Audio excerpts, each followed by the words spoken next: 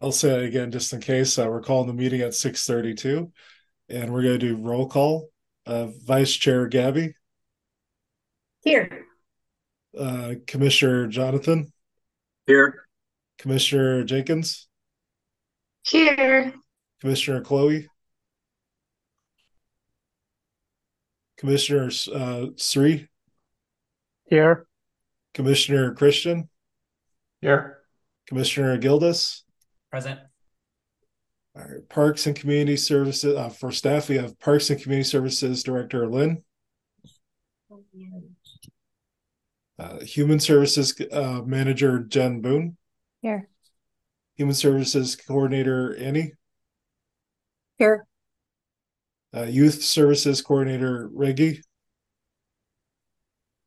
and Human Services Coordinator Amanda Judd. Here. All right. For our land acknowledgement, Sri has volunteered at our last meeting to read the land acknowledgement. Sri, are you ready to go with that? I am. After you. We acknowledge that the southern Salish Sea region lies on the unceded and ancestral land of the Coast Salish peoples, the Duwamish, Muckleshoot, Puyallup, Skokomish, Snoqualmie, Snohomish, Suquamish, and Tulalip tribes, and other tribes of the Puget Sound Salish people, and that present-day city of Kirkland is in the traditional heartland of the Lake people and the River people. We honor with gratitude the land itself, the first people who have reserved treaty rights and continue to live here since time immemorial, and their ancestral heritage. Nicely done, Sri. Do we have a volunteer for September's meeting to read the land acknowledgement? I'll volunteer for September. Unless there's anyone who hasn't done it before that would like to volunteer to do it. Christian, have you done it yet? I have not done it, so I'll happily do it next time. Thank you Sounds for good. the opportunity. Thank you. Do we have a motion to approve the July 25th, 2023 meeting minutes? I'll motion to approve the meetings minutes. Do we have a second? Second. Raise your hand and or say yes if you vote yes. Yes. Yes. Yes. And if you want to say no or do like a thumbs down. All right. Yeses have it. Amanda, do we have any guests tonight? Yep. I will abstain. Okay. Thank you for adding that. Amanda, do we have any guests tonight? We do not have any attendees other than Cecilia, who I just promoted to panelist. Okay, and with that, we have two agencies who are presenting tonight's meeting. First, I'd like to welcome King County Promoters Network to talk about the 2023 Kirkland Health and Wellness Fair. Please welcome one of the lead organizers, Cecilia Martinez Vasquez. Good evening. And if I may, can I share my screen? Okay. Thank you very much.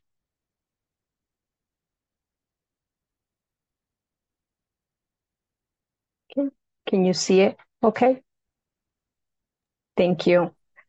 Again, good evening. My name is Cecilia Martinez Vasquez, and my pronouns are she, her, and ella. And I'm here today representing the City of Kirkland's Health and Wellness Fair Coordinating Committee and the King County Promotores Network, KCPN. The following slides will give you an overview of the 2022 Health and Wellness Fair for the City of Kirkland. While you view those slides, I will also give you a high-level summary of the origins of this event and our approach, as well as some innovative approaches and components for 2023. The Health and Wellness Fair is the outcome of the 2020 to 2022 community assessment for the city of Kirkland. This was an assessment of the community's needs, wants, and desires.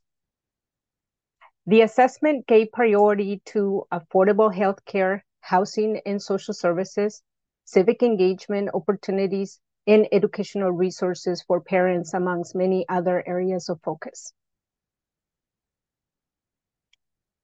Using a community-centric approach, this Health and Wellness Fair emphasizes outreach to historically marginalized communities and populations within the city of Kirkland and East Side to address health disparities, again, on the East Side, and particularly in the area of Kirkland. This year, we are implementing a very exciting and innovative approach that is, again, centered in this community-centric approach. We are creating an opportunity to share our knowledge and grow our impact. The mentorship opportunity gives a community group or an organization a chance to learn about the planning, coordination, implementation, and review process of the Health and Wellness Fair. By doing this, we are growing our impact, we're extending our network of partners and stakeholders, and we are giving a group or organization the opportunity to learn from our extensive experience producing community-centric events. And the goals for this opportunity are to build community capacity so that these kinds of events are owned, informed, and driven by the lived experiences of community members. And also to foster a meaningful and authentic relationship between the community, the city, and service providers. Our mentorship opportunity will expose youth this year because we're working with a youth organization, youth-led organization. It's going to expose our youth to professional careers in the healthcare field by providing them the opportunity to meet, greet, and talk to healthcare providers from a range of healthcare careers. This year, we also expect our attendance to increase by 20% from last year, which is a great success. We will continue to provide partnership opportunities to collaborate and learn from each other with other organizations that do healthcare services and provide healthcare resources on the East Side, and particularly in the area of Kirkland. And we will continue to emphasize the importance of community-led events. We invite you to join us on Saturday, September 16th from 10 a.m. to 2 p.m. at Juanita High School to support and experience this wonderful community gathering event. Thank you. And I will take questions and comments now.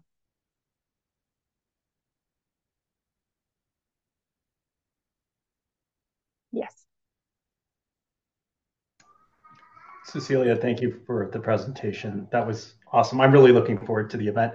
I just had a quick question with regards to when you think about success for the Health and Wellness Fair, is it related to the number of people that you outreach? Is it related to the number of screenings that are done or the appointments? Like how, at the end of the day, like on September 17th, when you look back, what would you say success, like what would success mean to you and the organizing committee? We look at every aspect of it because we want to gauge the impact that we're having, and the impact can be measured in so many ways. In this year, we're also looking at impact as in how we engage this one group and organization that we're working with to develop their skills so that they can also become part of this coordinating and implementing process of other events that are very similar, that are centering the community and the community's needs and informed by the community. So there's a lot of different ways that we measure success. The numbers are great, but as you know, the numbers can be impacted by so many things. But then there's also other areas of impact that we also look at very closely, is the collaboration that happens between the organizations that actually come to the event. So for example, if HopeLink is able to connect with KCPN or with King County Public Health, and they're able to collaborate on other projects, that is also a level of success and impact that we feel really proud to be able to share with all of you and with the community. Thank you.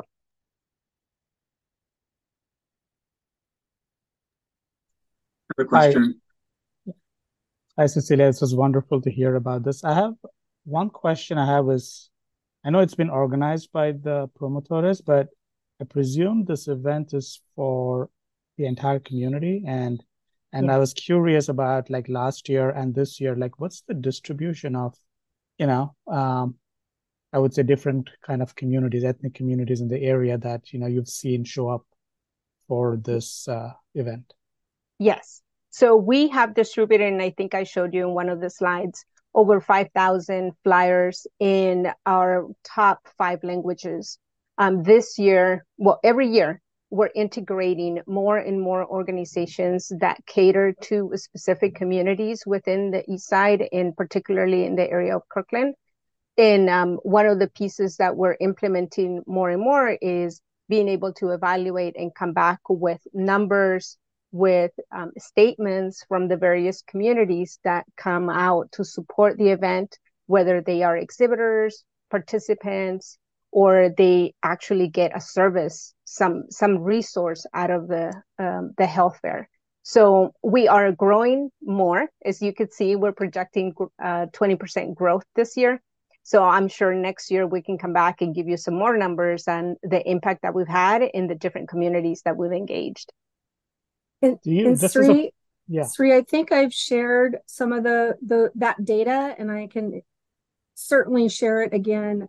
Cecilia, sorry, I don't mean to.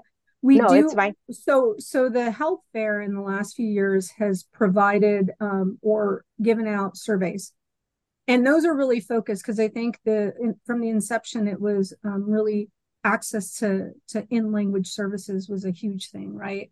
So that's one of the questions: what language was accessed, if any, from the ones that were offered. So I can share that with you, and it's just this huge array of different folks from different areas, from different backgrounds.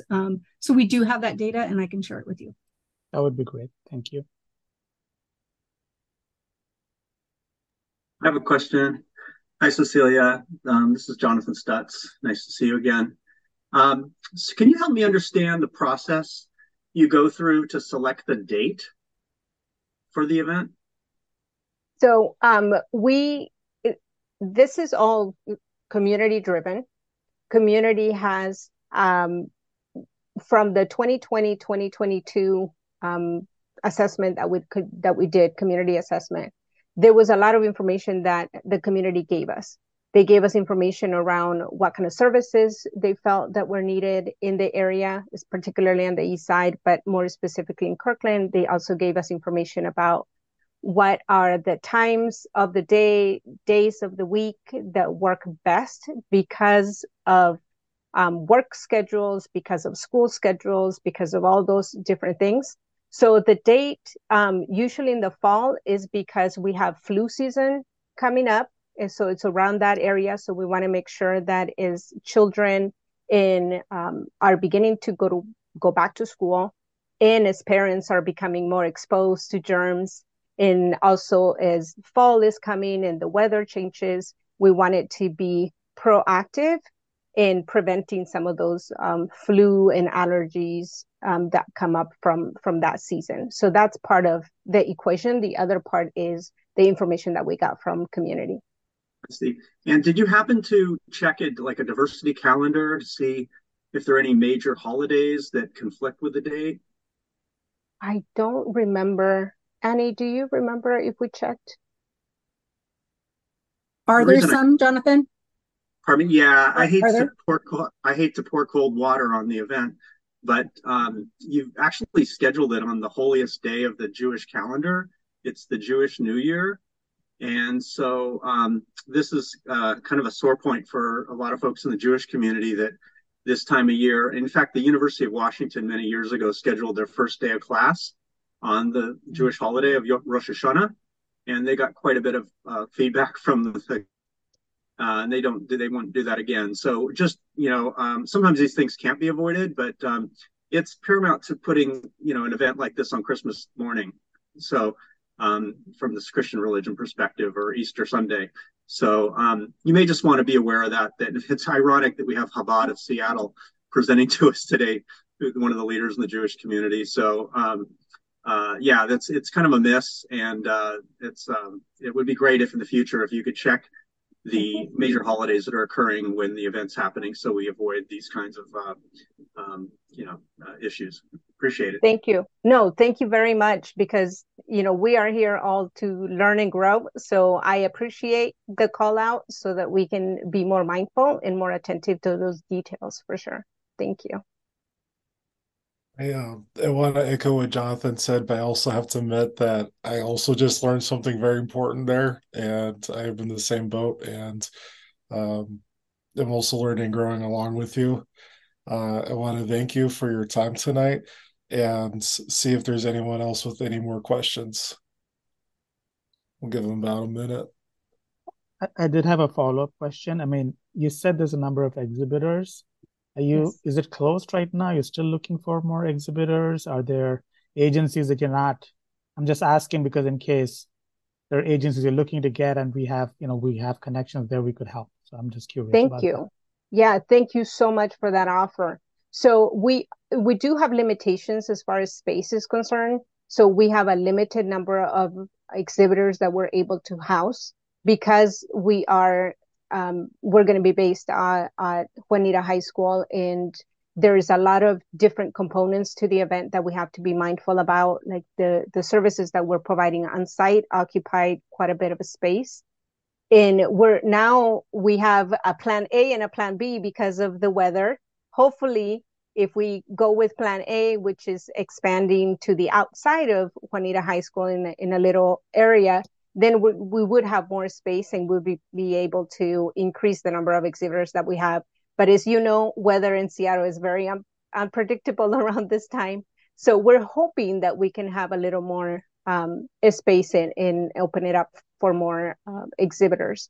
But I would love to take your information, and then if we do have space, I can reach out and be able to ask you for some feedback and some connections. Thank you. Sri might be writing his email to you in a chat, but just in case, Sri, may you do that for her? Yep. Thank you. Thank you very much. I have a question as well. So one of my concerns is not within your control. It's more on the Lake Washington School District and the construction company they're contracting with. Currently, as of Sunday evening, I noticed a big portion of their parking lot was under construction. And my assumption is, hey, school's coming up, so they're going to be done by then, right? But is there any communication from the construction company, the district, of when that will be done? And is there a plan if that won't be done in time? Just thinking worst case scenario. Well, we are doing a walk through the school, so we should be able to call attention to that if that's going to be a problem. I know it's happening this week. I think it's tomorrow. So yeah, is that Juanita High School specific, Jory? I don't know about other high schools. It was, I think the answer is yes. And the context is that I was at Juanita High School at 7 p.m. for a meeting. And I saw a lot of the parking lot near where the pool is, where near the field house was under construction. And it's something that I think won't be an issue for you, but just in case, like, hey, just something on your radar. Thank you very much. Really appreciate that. No problem. Cecilia, are you still looking for volunteers as well? Yes. So I did invite all of you to please join us. If you would like to volunteer, I put my email in the chat, but I can share it to everyone. Please reach out. We do have a website that I can forward to you the link to, and then you can sign up. And if you know of any other groups that might want to sign up and volunteer, we welcome them as well. Maybe we could do this right now. May we get hands raised for people that think they will be showing up that day? This would help us determine if we're going to have quorum. So we got 2. Okay. I plan So on showing up too. okay, well, yeah, I could see you there. So we got 3. That's good news. One quick question. Cecilia, are you able to share the organization that will be the mentee, part of the mentorship process? Yes, thank you. So we have this opportunity to mentor a group, a community group or an organization so that they can learn everything that we have learned coordinating this event, planning for the event, and then implementing and reviewing the event. This year, we have selected I have Friends of Youth in mind. It's not Friends of Youth, is Youth Eastside Services, the Latino Heat, and they are a youth-led group. They are based out of several high schools, including Bellevue and Kirkland. And what we're looking at is helping them understand how we center community when we plan these events, how community informs the event, and then also how we bring community along with us throughout the event. So that they can easily take over the event, coordinate their own events, be able to connect with partners that can help them in grow the event. If they want to have their own, they can do that as well. We're looking at growing our impact and also growing the knowledge base that we have accumulated. So passing it on to other groups so that they can also service the community. Well, thank you so much again, Cecilia. I'm just going to open the floor one more time to see if there's any more questions. I'll throw it out there that I'd like to volunteer that day and look forward to seeing you that day. Do we have any more questions for our guest?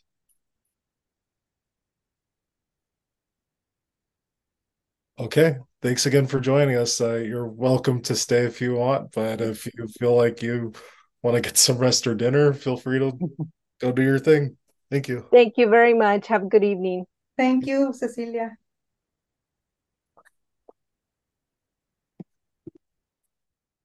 One second, everyone.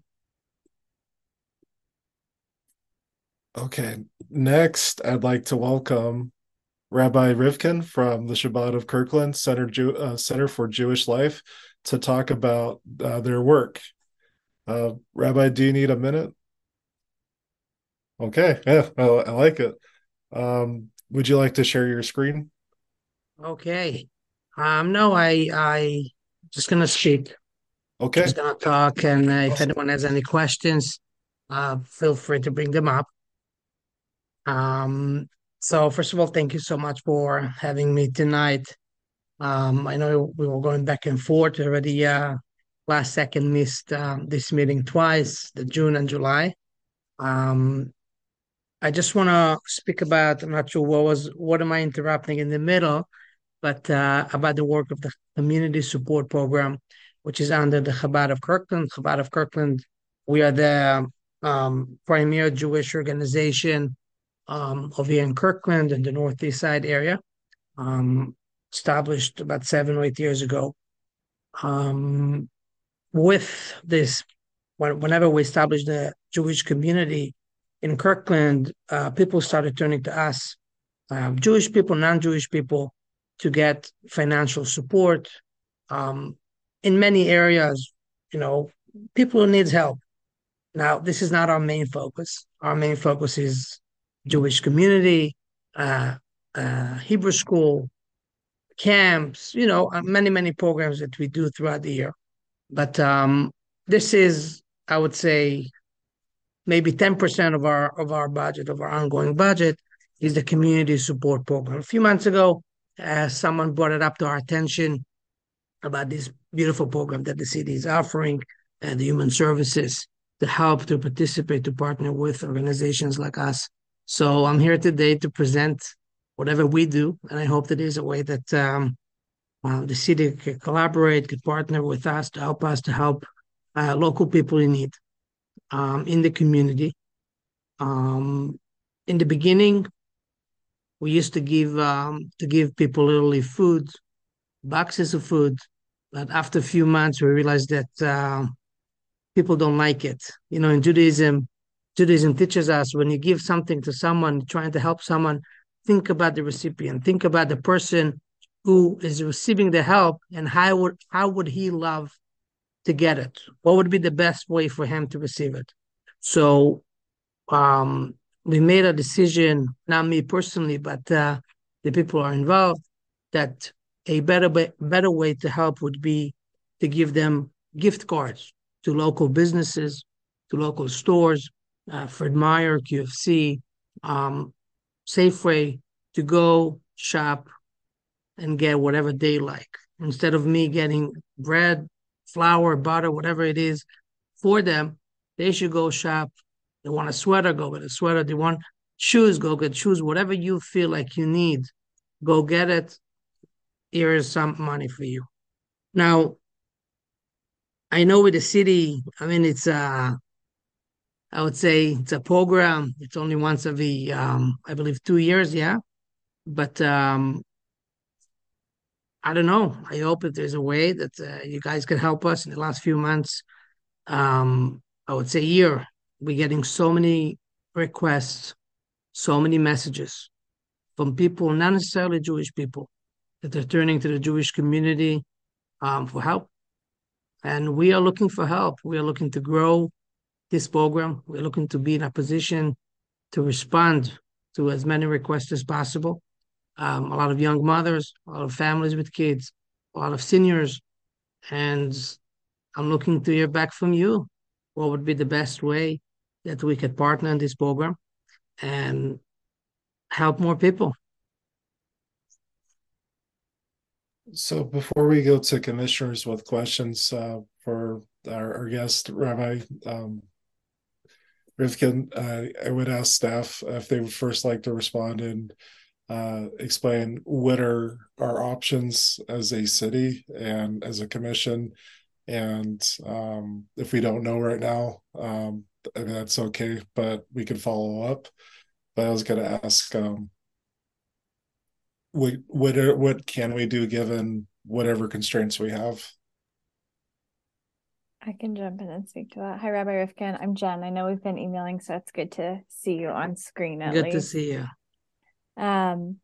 So normally when we have organizations that are interested in funding or partnering outside of the application cycle, which we do in partnership with 16 other cities in King County, what we'll often do is have staff work with the agency to prepare a letter that speaks to why one of the ask didn't come through the application cycle. And then based on leadership guidance, we can always take it to city council and they can make a decision to allocate special funding.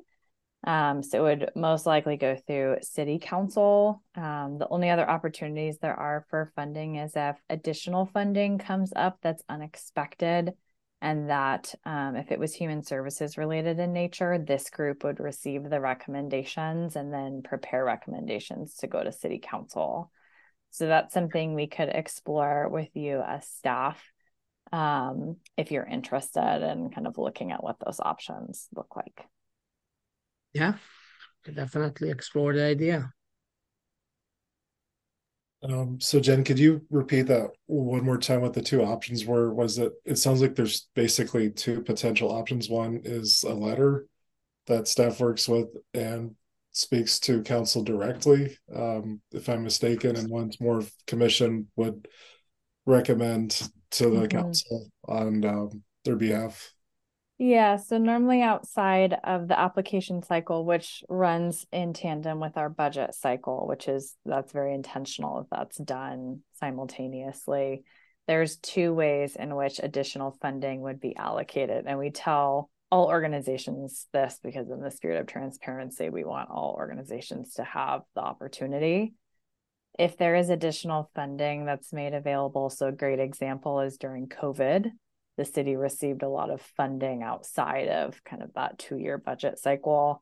And so what staff would do is put together recommendations based on the partnerships and relationships they have, knowing what the need is, and bring it to the commission here and say, here's our recommendations of how we would spend this funding. The commission would have a discussion.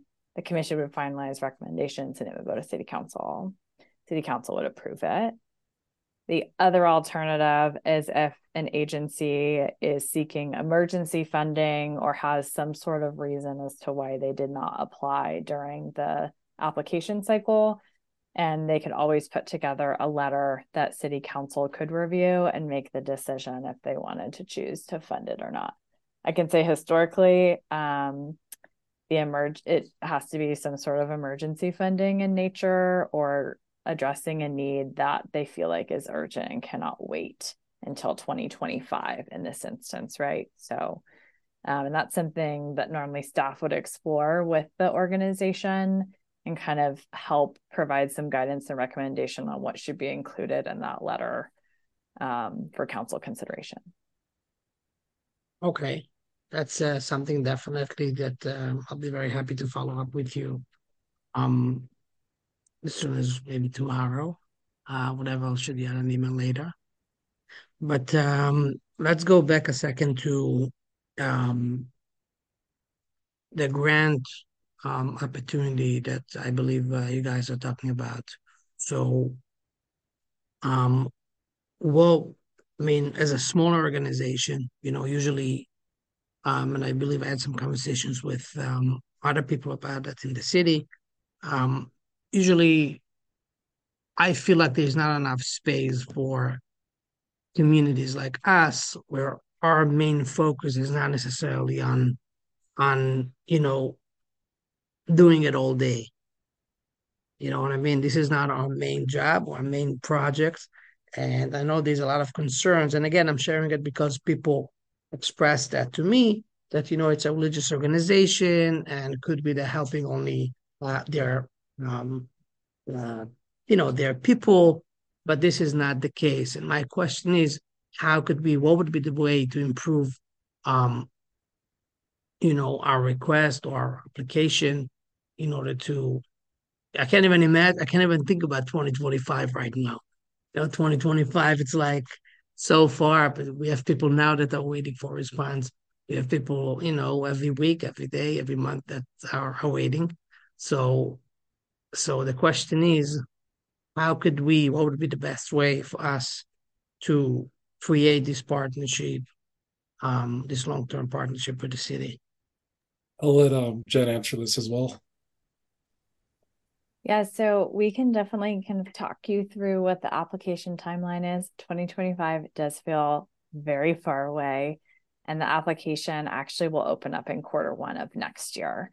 So the kind of primary function of the commission here, this group of lovely Kirkland residents, their task next year is to review all of the applications received for grant funding for 25 and 26.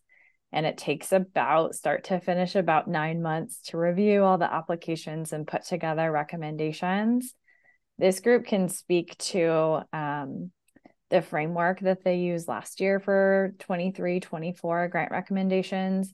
They were very intentional in prioritizing dollars to smaller organizations and looking very intentionally in which communities and which populations maybe are not having fair access or equitable access to services that are appropriately suited for their needs. And so several of the commissioners here can speak to that. So I'm not going to speak on their behalf, but they're very intentional in investing dollars in organizations of all sizes, addressing a wide variety of needs.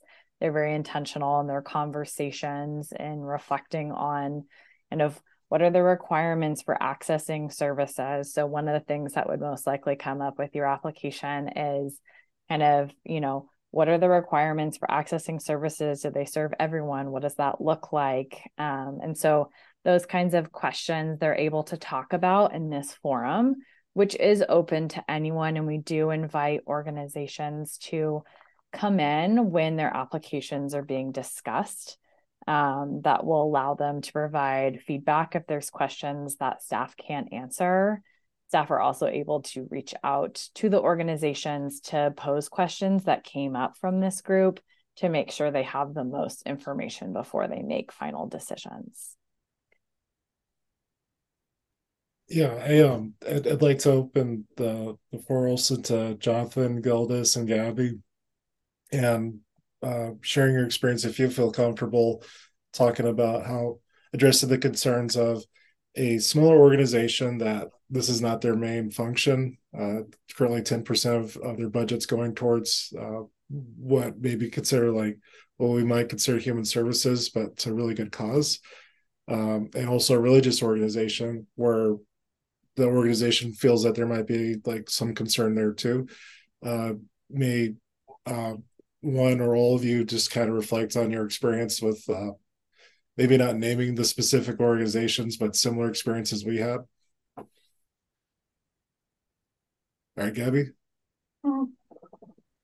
First of all, I would like to tell you, Rabbi, thank you very much for coming here and for being open to the community's needs and to hear what is happening.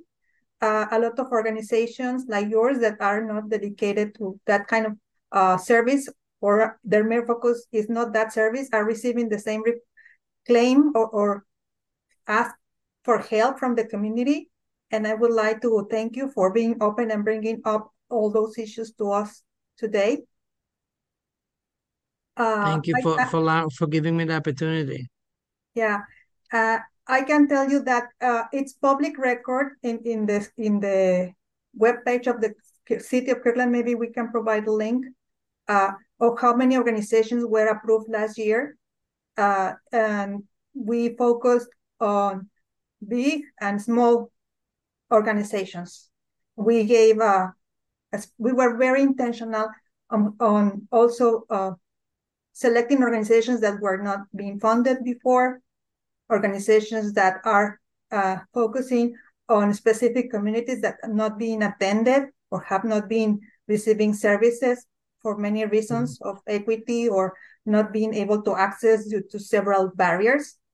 So we received 109 applications, and Jen helped me with the number that were approved. I think it was on the 90 something that were passed for approval. And well, I think if you put your application, we will analyze it. 79 received funding. So, and I think one of the major things that I can share is that we made recommendations to City Council to expand the funding because the needs are very great, are very big. And we received the support from City Council to expand somehow the budget and what we were able to, well, the city money is able to provide to organizations. And if may I ask a question, what are you doing now with all those requests that you're getting from the community? Are you aware or connected to other organizations, or are you aware of the organizations that are receiving city funds to help maybe the people that are trying to reach out to you? And I don't know if you're aware of those. So my job, our job over here is not necessarily to, to refer people. I'm sure people are reaching out to us, also reaching out to other organizations and are seeking assistance. Our job is to try to filter those requests and to prioritize those who are in immediate need. And, based on the funding we have available, try to do the best we can to help them as soon as possible. It's, I would say, case by case, being reviewed and being answered. And unfortunately, sometimes we just, we can't help. We just don't have the fund for it. It's something that we are trying to grow, trying to do the best we can, but we are very limited. And that's why I'm here today. I understand. Thank you. No, again, we're trying to, our focus is not necessarily to send people to other organizations, but to be the response to find more funding to help people through our organization. If this makes sense. Yes. Thank you. And Rabbi, I also included the link to the dashboard I think Gabby was talking about that really gives kind of more granular information about the who and the how much and I see our funding. Thank you. Jonathan? Sure, thanks. Hello, Rabbi. Nice to see you again. I'm Jonathan Stutz, and I am a member of the Jewish community here as well. And one of the things I'm wondering about, and this is kind of for Jen as Annie and all team, is do we have any kind of like a agency fair or something where we kind of bring people together at a time where we kind of explain them the before we get into the actual applications, that there's a time where we so we could scale it. You're not having one at a time come in and have to explain the whole process and what you can do ahead of time. Is there a way to communicate, like where everybody would come in who's interested in getting funding and be briefed on the whole process and an orientation, if you will? And then that's one part. And the second part is, do we ever have a buddy system, like where a new organization can be mentored by another organization that has gone through the process? Just a couple ideas on that question. Great question. I'll start and Annie can jump in and add what I forget. So we put together normally an information session for the fall prior to the application opening. So this fall, there will be an information session that all the city staff come together and put together a presentation. We record it so you can watch it at any time in case you're not able to attend for whatever reason. We also put together small kind of vignette videos of how to look at certain parts of the application. And then we have a landing page that kind of shows you what to expect before the application opens. And so staff can certainly send that to Rabbi so you can kind of start to look at those materials and digest it, because it is a lot. Second question, Jonathan, it's a great question, and it's not something that I would say is formal, but we've been able to kind of provide that support kind of more informally for organizations where it feels appropriately suited to kind of have that. Staff often provide a pretty heavy hand in that just because we have capacity to do that. But some of our larger organizations I know have brought smaller organizations in saying they need to apply for funding. How can they get the resources, or making that connection with other city staff? Great, thanks. So, and then I was just, go ahead. I just want to, let me fill in a little bit. So I included, Rabbi, the link to what we call the Share One app that has a lot of that information. I am happy to send that to you via email as well, and have a chat with you anytime you want to set up some time. And there are different, if you go under help, you can get access to where the videos are under reporting requirements. So it has a lot of information. The other part I wanted to say was there is an organization called Communities Rise, and they will be coming to this Human Services Commission in November to talk about the work that they do. And what they do is basically what you talked about. They work with smaller organizations who are new to the process and really give them a very hands-on mentoring through that process. Now, they just had a cohort finish up, and I don't know if they're going to start another one here on the east side, but they are looking for folks who might be interested. So we can talk about that later, and you can ask those questions when they come visit us in November. But that was really what you're talking about, is that they explain all of the process, all of the components of a nonprofit and what would be expected, because there's also the reporting. When is that going to be in November? That's going to be on the 26th. Don't quote me on that. It's the fourth Tuesday in November. But Rabbi, I can keep you informed on that if you are interested, and I can share that date. Thanks. And then the other thing I was going to recommend was, well, if you start looking at that application and see kind of some of the questions that are on there, if I remember correctly, a lot of them are data focused. So you'd be in your best interest to start tracking who's coming to you, what are the requests, what are they asking, like how much, or what are they asking for? Where are they where do they reside? You'll see the questions. And because a lot of our, because a lot of what we're doing when we're analyzing these is we do start off looking at, like, the needs assessments that are done by different cities and different regions to get us an idea of what are the priorities. But then once we get to the applications, you can imagine with 109 of them last year, we're trying to understand who's providing the services to whom and how many. And then we're very focused on output, not just like delivering the service, but what's the impact you had? How did you change lives with the work you're doing? So tracking outcomes is actually almost more important than tracking activity. So activity is good to have, so we get an idea of volume and size and scale. But then what are the impacts you're having? And that can be both, in stories, a narrative with individual stories, or then obviously, we look too at what's the actual data that you're showing. You've lifted this many people up, and how did you do it? So anyway, you look at the questions and you'll get a better idea. But okay, that it's makes sense. I mean, that's our main job, is not necessarily to help people, but it's also to help them get out of a situation, that's to right. walk them through it. That we shouldn't just be another stop, in the train, but be the one actually gonna walk them out of whatever they're going through. Yeah, for sure. All right, thanks.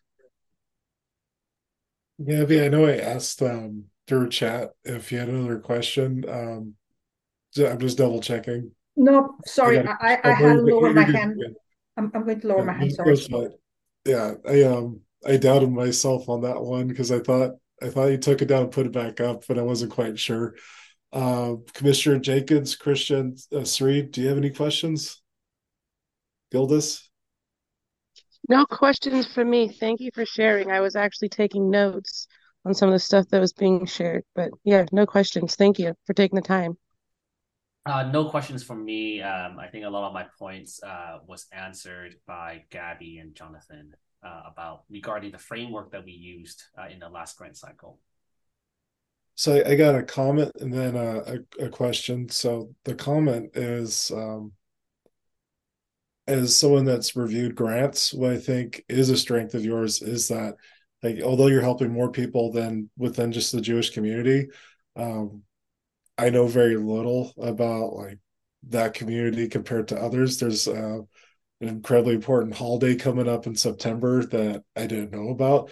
I also mispronounced Chabad. Hopefully I'm saying that right. I said I used the CH in there.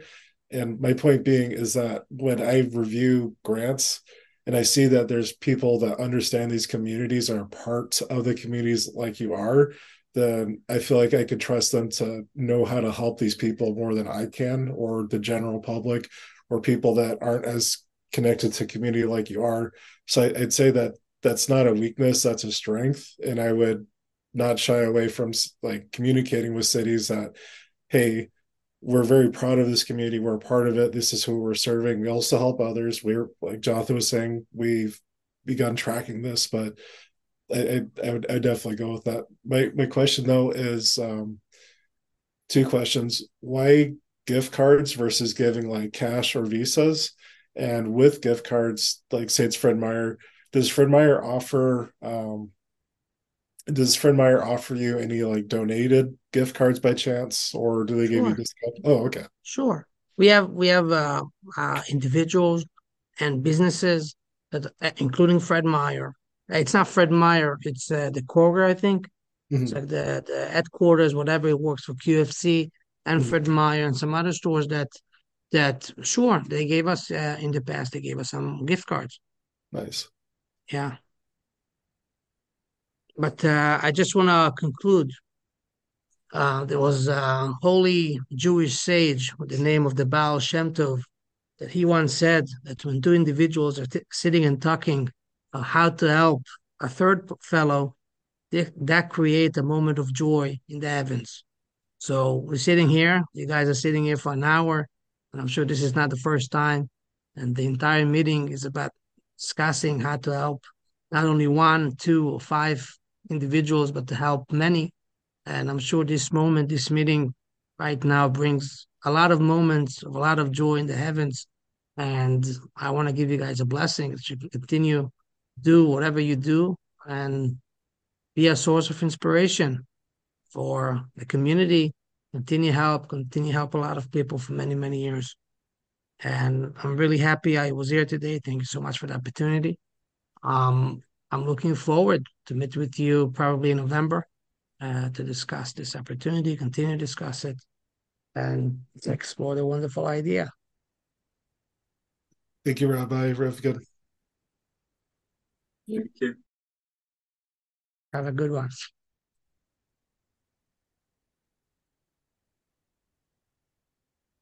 So thank you again, Rabbi Rivkin, for sharing your time with us this evening. This closes the special presentations for the evening and moves us on to the business items. So with business, the Human Services Commission will now hold a public hearing on Kirkland's proposed distribution of 2024 Community Development Block Grant funds and will now open the hearing. We will begin with a presentation from staff for the 2024 Community Development Block Grant public hearing. Okay, let me my screen really fast.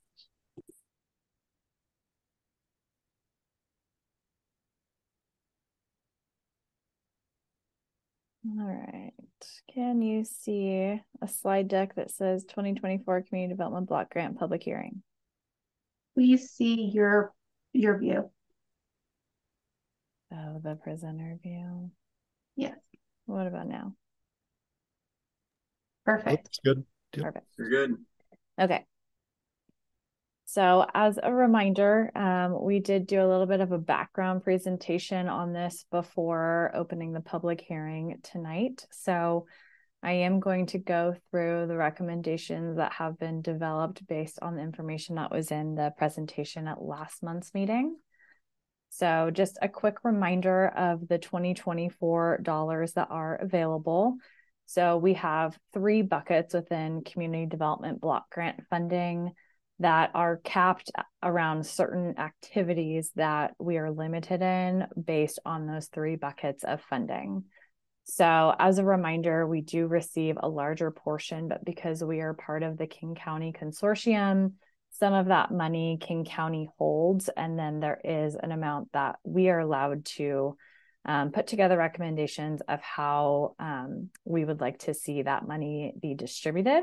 And so we run those recommendations through this Human Services Commission before sending it to City Council for their review and approval. So the 3 buckets that we look at are around planning and administration, public services or human services, as well as capital projects.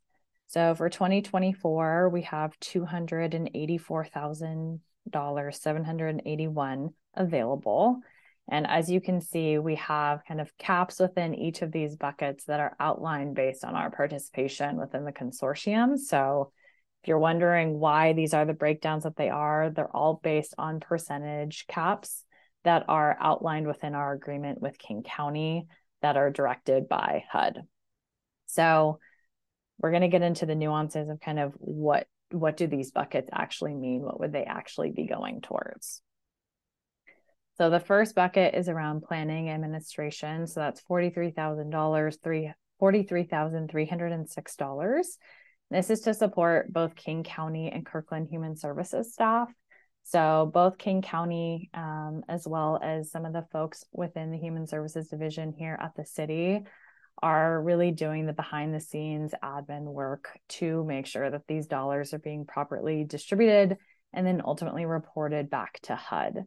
So part of this amount supports King County staff because they do our contracting on behalf of kind of HUD. So we don't have to do a lot of that reporting. They also take the lead in all of the reporting for countywide data and being able to kind of do those reports and auditing at the federal level. At the more local level, the human services staff members where the funding supports our work is we support the contract with King County, as well as the contract of the agency that is identified to receive the human services dollars. So making sure that that agency is aware of the federal reporting requirements, that they are keeping up with the contracting requirements, which do look different than our funding contracts that we have for the rest of our contracts within kind of the larger general fund pool. And then making sure that all of their reporting, which is a little bit more intensive than what we currently ask for with the rest of our contracts, making sure that that looks all good to go, so then we can submit that back to the county and they can submit it to HUD. Are you moving forward in the presentation? I am. Can you not see it? No, we're still on the first slide. Really? Huh. You're not seeing me move my screen. You just moved it. I saw it change. Do you see the $3 amounts right now? Yeah, $3 in the total. Yeah. Okay, perfect. So then the second bucket is the public services dollars, which is where this comes into one of the agencies that went through the 23-24 recommendations process, receives a portion of its funds.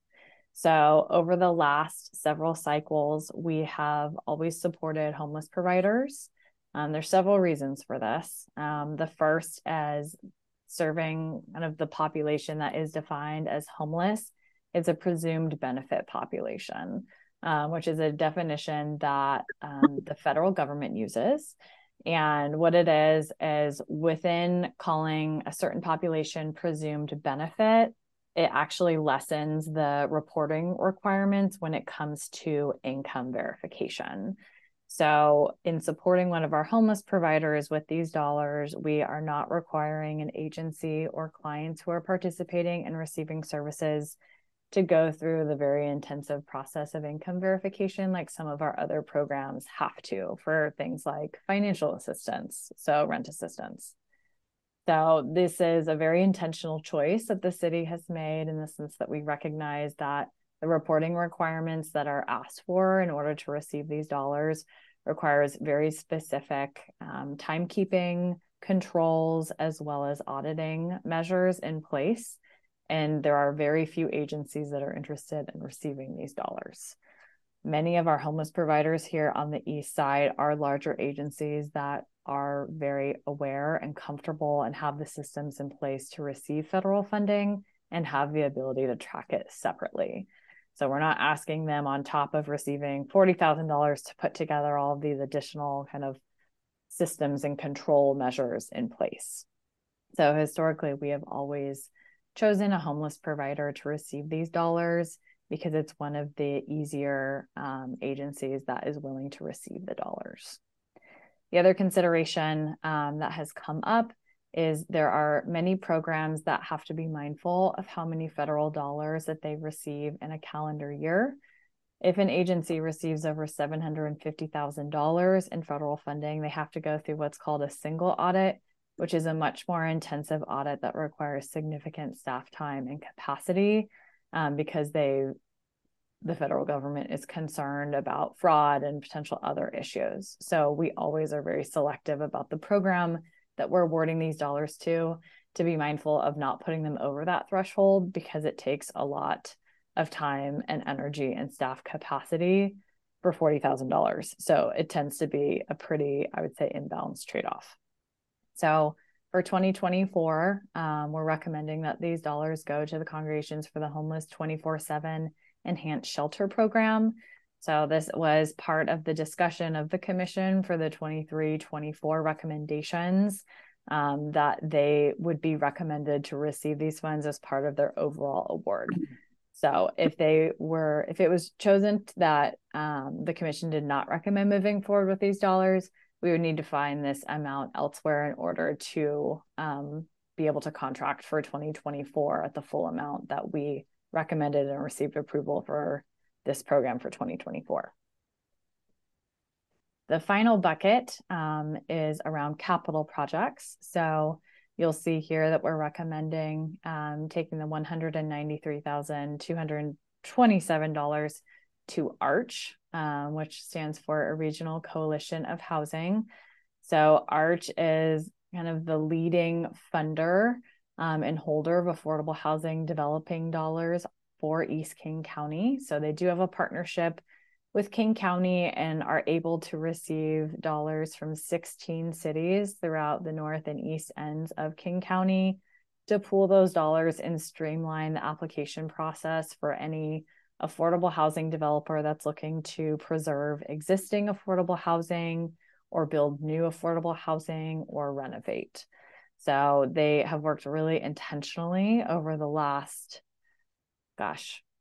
probably 10 years at this point, to really streamline these efforts to make it easier and also be able to work with other funding partners. So the King County, as well as the Housing Trust Fund at the state level, to help support the success of East King County projects. They also do a lot of technical assistance, and they have a similar body like the commission here at the city. So they have a community advisory board that releases an application, and then they review applications for projects each year. Because Kirkland is a member of ARCH, we do commit a certain amount of dollars each year to that pot of money. And with that membership, once the board has finalized its recommendations, they then go on a roadshow to all the different member cities, and kind of similar to what we do for our human services grants, they talk about the applications that they received and how they landed on their final recommendations. So Kirkland does get to have an input on how kind of the broader pool of money is used, but we do actively contribute to that every single year. So the next steps, assuming the commission approves the recommendations tonight, is City Council would receive the recommendations at its September 19th meeting. And then following the resolution that would be passed at the City Council meeting, staff would then submit our packet of intent of how the city anticipates planning to spend our 2024 CDBG dollars.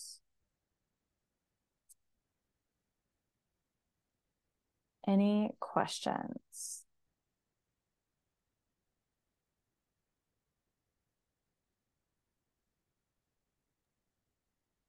Sure. Hi, Jen. So I'm gonna just repeat the question, the discussion we had last time, and say, so I'm gonna take it from this that staff did the due diligence and there are no other viable organizations for either the human services bucket or the capital projects bucket. Is that accurate?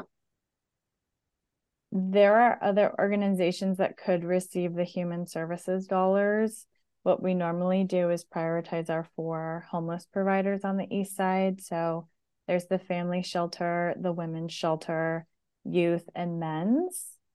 2 of those organizations hover at that $750,000 threshold. And then the women's shelter has received the funding in the past.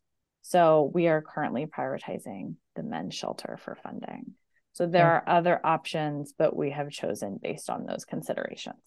Okay, thank you. That helps a lot. So when you said we funded them before, would that be last year? Like, I'm just curious, the women's shelter you said were funded before. Was that last year?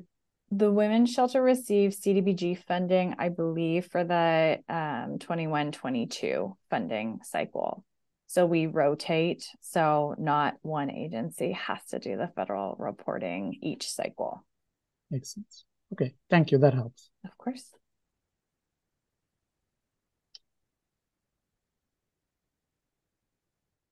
Any other questions?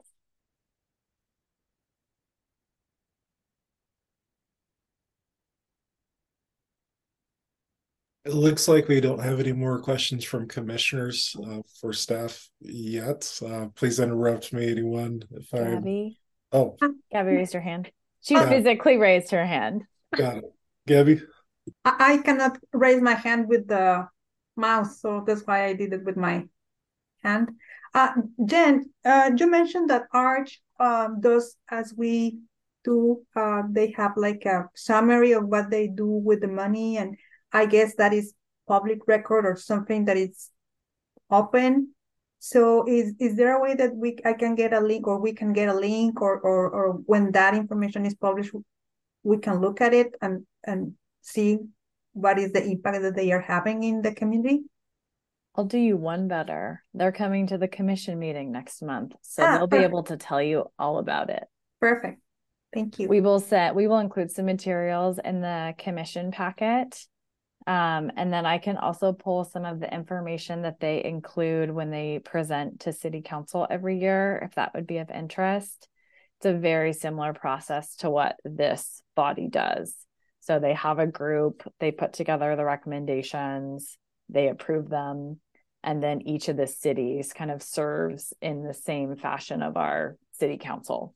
So they have to get approval from 16 city councils in order to distribute the funding. Thank you. Any other questions from commissioners? As I'm just thinking, sorry, just to share with Gabby in the group, one of the recommendations that came out of the money last year for Arch was actually to support the renovation of Kirkland Heights, which is an affordable housing property here in Kirkland. So they're looking to renovate and also expand the amount of units that they currently have. So that project receives significant funding. So our dollars contribute to that on top of the other member cities to support the full funding of that project, just as an example.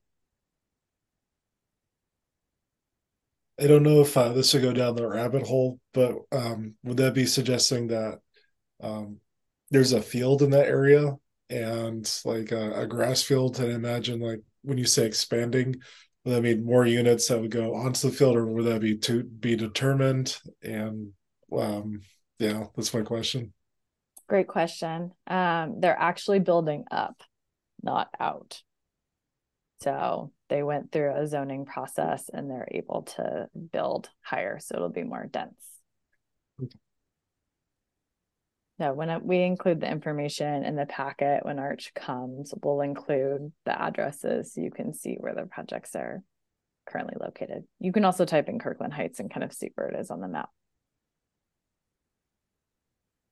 All right. Well, this meeting is completely virtual, so no one is able to participate in person. However, the public can comment by Zoom or telephone. So we'll ask for anyone that is with us potentially to please limit remarks to 3 minutes. If you are participating by Zoom, please click the participant box to raise your hand to be recognized. For those participating by phone, please dial *9 to be recognized to speak. Folks are welcome to listen to the meeting without speaking. Human Services Coordinator Amanda Judd will be reading the list of names for public comment in order in which they are received. Again, if you are participating by Zoom, please click the participant box to raise your hand. Amanda, do we have anyone from the public? No, there's no one currently waiting to be our attendees.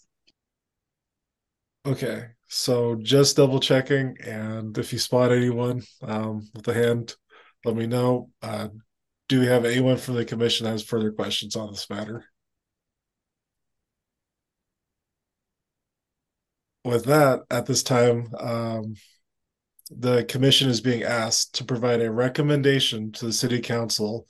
Would someone like to make a motion? Sri? You're on mute. Yeah, I make the motion to submit the staff recommendation to the city council. Do we have a second? I'll second. All right, Gilda seconds. Raise your hand or say aye if you vote yes. Aye. Aye. Aye. Say no or do a thumbs down if you want no. And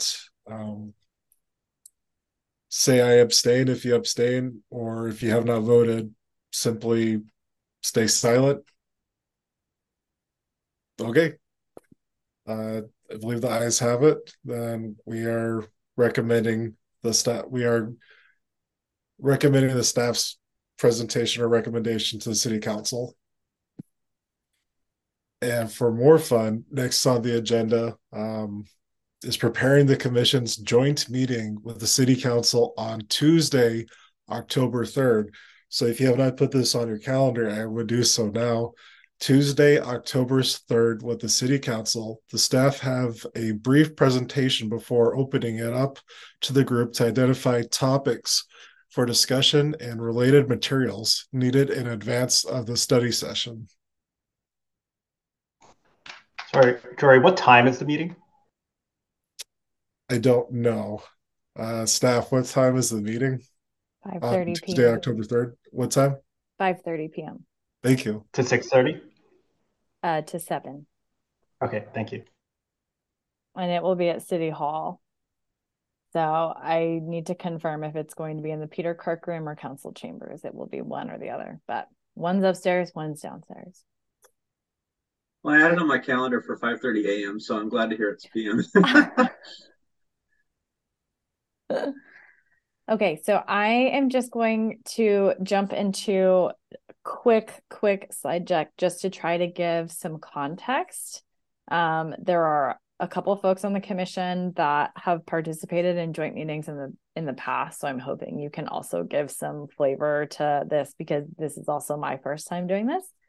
But just want to give a little bit of background and kind of some considerations before we open it up for discussion to kind of finalize the talking points that you want for council and then what information we can prepare as part of the packet for both yourselves and city council ahead of that conversation so it can be successful and productive. So I'm going to share my screen. I don't know why the slides aren't moving, so just holler at me if they are not moving again. For whatever reason, whenever I share in this format, it gets really wonky.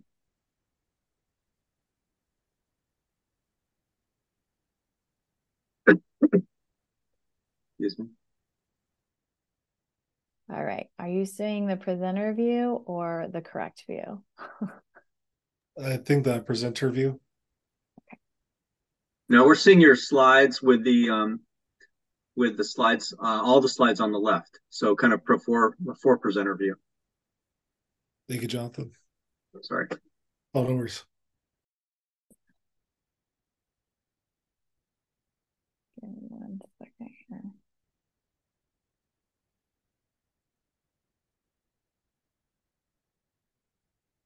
And now switch. You'll be good.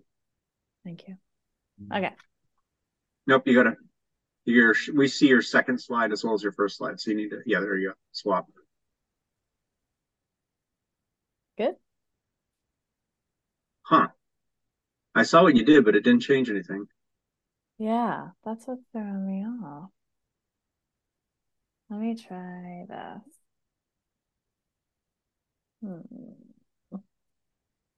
Try one more time.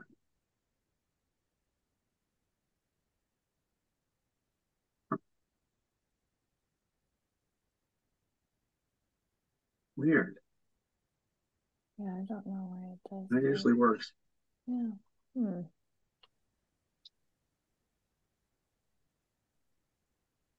Sorry about this. Let's see.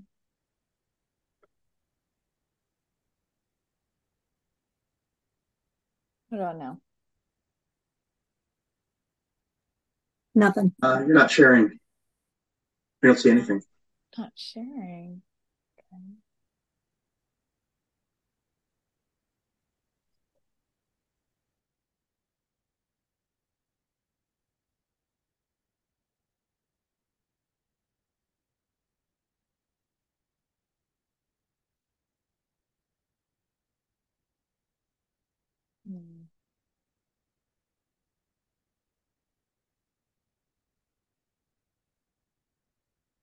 For the record, it was worth it because we got to see the cute dog. That was worth the meeting. What about now? Wow. Why isn't it working? There we It's go. working. Yay. I swear I'm a millennial. Okay. Okay. So just some brief background here. And I did advance the slide. Let me know if it didn't move. So quick background. The Human Services Commission was established as an official commission in 2017. So In 2018, ahead of the 2019-2020 application review process, the Human Services Commission had their first joint meeting. And some of the topics that were included were really focused on preparing City Council to receive the grant recommendations. So there was a focus on the work plan since the group was fairly new, and also looking at the level of need compared to the current funding levels. So being able to prepare City Council for, we received X amount in requests and we are able to fund X amount with the budget available. So what that normally looks like historically with this group is walking through several priority areas to help kind of guide the commission's development of their recommendations, and also tee up the opportunity to ask City Council to allocate additional one-time funding if the commission feels like it's appropriate based on the requests received. So there was a conversation around kind of that one-time funding process that we currently use, and council gave direction that they were interested in the commission preparing recommendations in kind of two formats. And for those of you who were here last year, you know how we had option A, option B, option C. That really came out of that conversation back in 2018. One of the other things that they talked about that the commission was really interested in was greater participation by the commission in city initiatives that focused on Kirkland being a safe, welcoming, and inclusive community. So fast forward to 2023, the next time that the commission would have met with City Council would have been in the middle of the pandemic. And because of the pandemic, there were several restrictions in place around in-person meetings. And so for several years, City Council has not hosted joint meetings with any boards or commissions here at the city. They had most recently the Planning Commission and then the Senior Council, and those were within the last couple months of this year.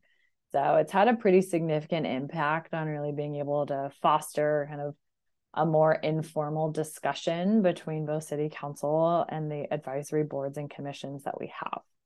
So some of the considerations that I want this group to hold ahead of that discussion are a few things. The commission has not met with City Council since the pandemic. And we all know, especially those who went through the grants process last year, the pandemic has significantly changed the services landscape, the needs that are out there, and the threshold overall of just greater community need. We saw over and over again applications saying, we have the most requests we've ever had for support. We're struggling with keeping staff, and we're just not able to keep up, and we're tired, right? And so kind of holding that piece and reminding this group that we had $8 million in funding requests that were submitted for 23-24. And despite this group receiving historical additional one-time funding from the council, we still funded less percentage-wise than we ever have, which just speaks to the level of need that is out there. And despite having close to $3 million per year to support, there's still about $1 million, $1.5 million per year that is not being met. So the other piece that staff have heard a lot, and we're seeing a lot on our quarterly reports from agencies, is there is a lot of one-time pandemic funding that has been out there for 3 years at this point, and a lot of that funding has ended. It's dried up and there is no more coming. There's a lot of organizations that were able to staff up. They were able to provide more months of assistance. And with this one-time funding dried up, there's a large gap that's currently sitting in a lot of organizations' budgets. Let's say they increased, like this is an example. We have one organization that increased the base salary of all of their case managers as a way of addressing retention and trying to have a more market value salary. And they did that with one-time pandemic funding, and they have enough to do it for 4 years. But beyond that 4 years, they're not sure how they're going to sustain those dollars. The other piece that I think is helpful, and this group has talked a lot about kind of asking ourselves, what is the need of the community? How do we create priorities when there is so much need? We want to support all of these organizations, and yet there do have to be hard conversations and decisions that happen because there is a limited amount of funds that are available. So a lot of folks have asked, especially folks who more recently joined the committee, how do we know what the needs are of the community of Kirkland, of the East Side? So the most recent needs assessment that was completed with Kirkland specific data was in 2018. HopeLink, which is required to do a community needs assessment every 5 years based on some of the funding that they receive. They did release a report last year that we shared with the commission that elevated more recent data, but the data that they pulled was still from 2020. So as we know, with a lot of reports like needs assessments, it's the most relevant, most up-to-date document that we have. And yet that data is already 3 years old and really doesn't speak to the total impact that I think this group has seen as a result of the pandemic. So the other thing of just kind of considering the things you want to talk about with City Council is thinking about priority areas going into the 25-26 application cycle. So as a reminder, and also this is new information for some of the newer folks on the commission, there's kind of 2 priority areas that the commission focuses on. The first is from the city's comprehensive plan, which just overarchingly, and this is how all of our grants are tucked within these 5 categories, is making sure that people have access to food and a roof overhead, so kind of housing and food stability, supportive relationships and sense of community belonging, being able to support survivors from violence and abuse, having access to healthcare, which also includes behavioral health care, and then a focus on education and employment opportunities. So kind of high arching areas of focus. Those are the 5 categories that we tend to group applications under. But what this group goes through ahead of kind of what we call this being the education off year is based on the information that you've heard and the conversations that you've had, developing a list of supplemental priorities that you will share with City Council when you share your recommendations around here are some more kind of granular levels of focus that we wanted to invest funding in because of what we've learned and what we're hearing from those we're currently funding, from those who are interested in funding, from those who have come to the commission. So this is what that priority list looked like for 23-24. I think there's no surprise that there is a pretty significant focus on access to behavioral health services, and then supporting the retention of behavioral health staff. There was also a lot of interest in addressing food insecurity, investing in living wages for frontline workers, so workers who are on the ground providing direct service, doing case management, things like that. Continuing to support affordable housing programs and rent assistance, access to childcare, improved access to health services, and then investing in buy-for organizations that are supporting communities that have been disproportionately impacted by racism, and then creating opportunities for people to connect coming out of the pandemic. So there are a lot of, I would say, clear examples if you look at the commission's recommendations from 23-24 where you see this. The City Council approved a historic amount of funding towards behavioral health services across the board, general access, supporting BIPOC communities, and having workers that reflect the experiences and the voices of those that often experience more barriers. The city also allocated full funding for all rent assistance requests for 23-24 because of this group. And then I would say most notably, we were able to adjust the framework and how the commission was allocating funding. And this commission approved funding to support 20% of its funding recommendations to go towards BIPOC organizations, which kind of how that kind of pans out compared to previous cycles. The most recent cycle, 21-22, there was a 9% of total funding recommendations that went to BIPOC organizations. So basically double increase in kind of smaller organizations. I think Jory mentioned this earlier, to communities that are part of those communities. They understand the needs and they know how to provide those services.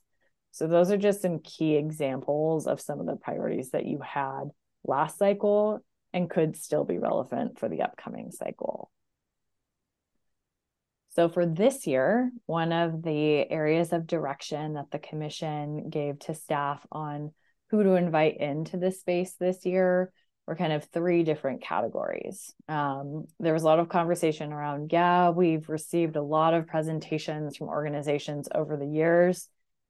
We would rather have a more intensive focus on organizations that we may not be familiar with, that maybe experience more barriers when it comes to seeking city funding.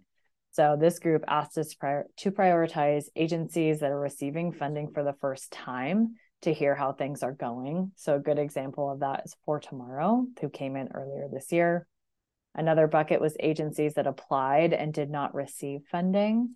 So we had several agencies, about 35 agencies that did not receive funding.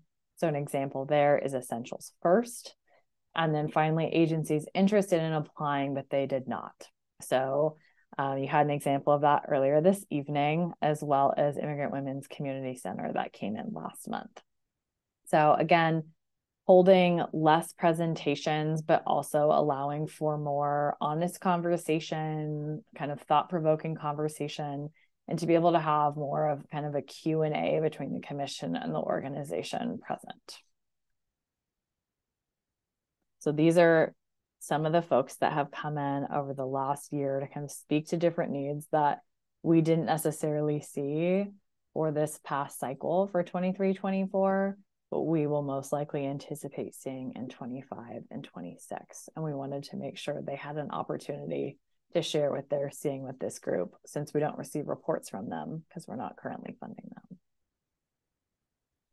So I'm going to wrap it up so y'all can have a discussion, but some of the questions that I think are helpful and kind of guiding this discussion is, what have you learned this year that you want to share with City Council around community need?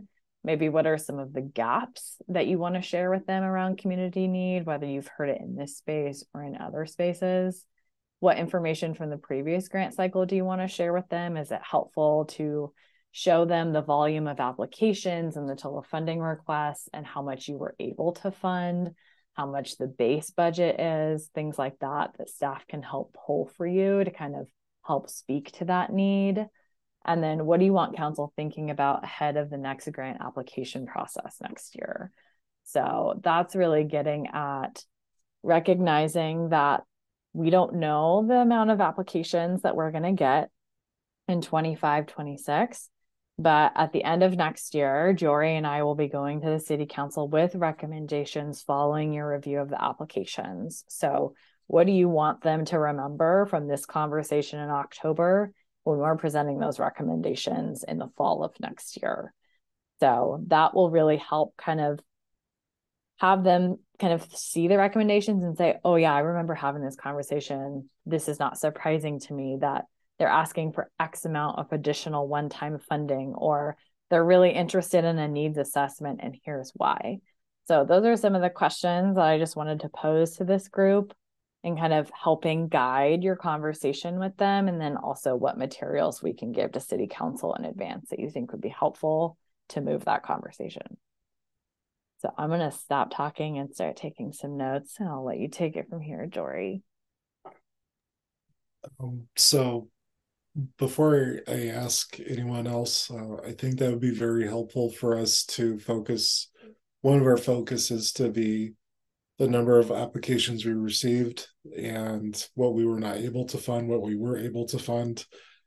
I know that there are some very financially responsible people on council, and they will understand more if we present the numbers in front of them, say like, hey, this is the exact dollar amounts that we measured as an unmet need based on the applications we received.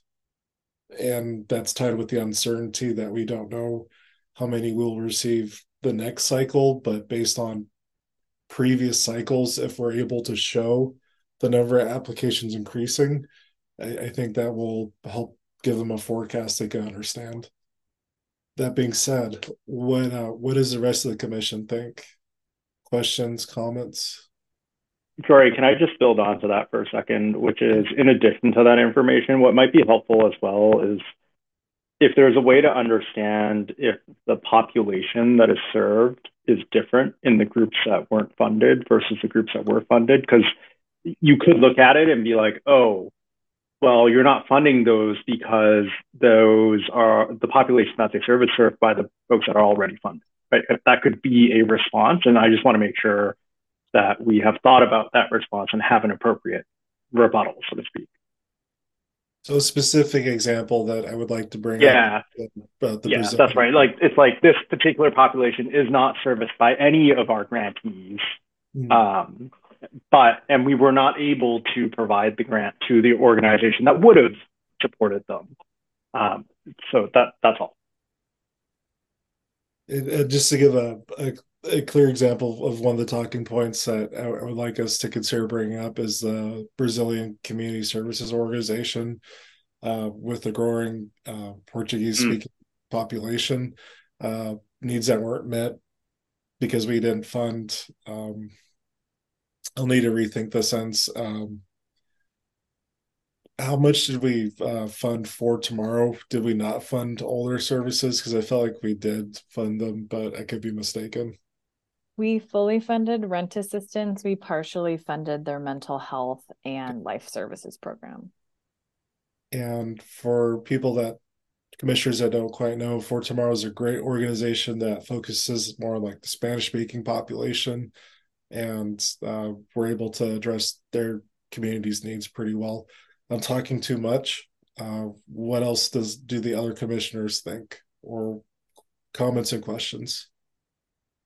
I think, Jory, I just want to jump on what you were talking about the need, and Jen was talking about this too. Is there kind of a way for us to project what the need is likely to be for the next cycle, and based on any past trends, and then I expect the budget is going to be less than the last cycle based on what Jen was saying about one-time pandemic funds and stuff like that, which really means we're kind of going to have like a nightmare scenario when it comes to making decisions, a lot more need and a lot less money. Is there a way for us to characterize how bad it could get? And if there is, that would be a good data point to kind of present in front of the city council to kind of educate them on this could get pretty gnarly, come next cycle.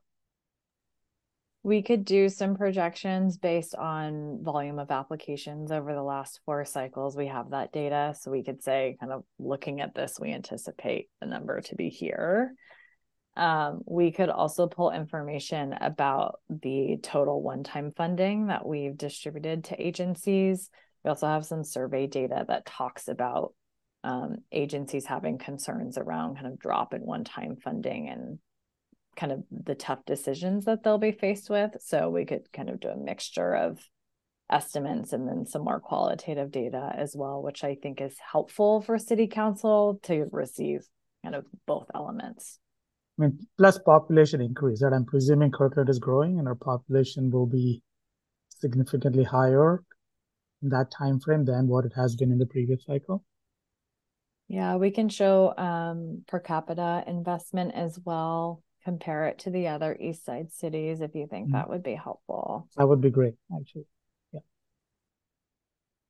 Gabby?